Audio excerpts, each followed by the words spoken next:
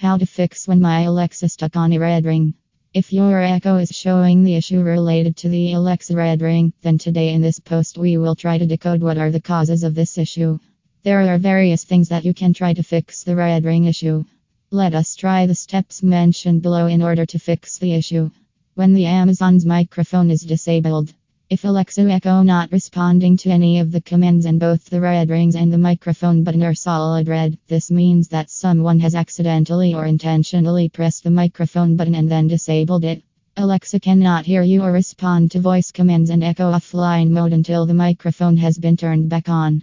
Well, if you have accidentally disabled the microphone on your Amazon Echo is now working. Your Amazon cannot connect with the internet. If your Amazon Echo is not connected to the internet, Alexa will light up red when you ask her a question. She is going to respond to the question with something like "I am having trouble understanding right now," then please try a little later.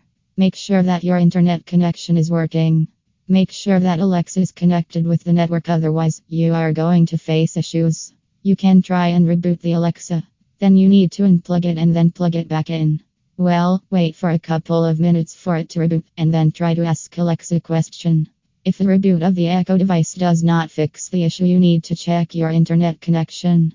These are some of the methods through which you will be able to resolve the Alexa red ring.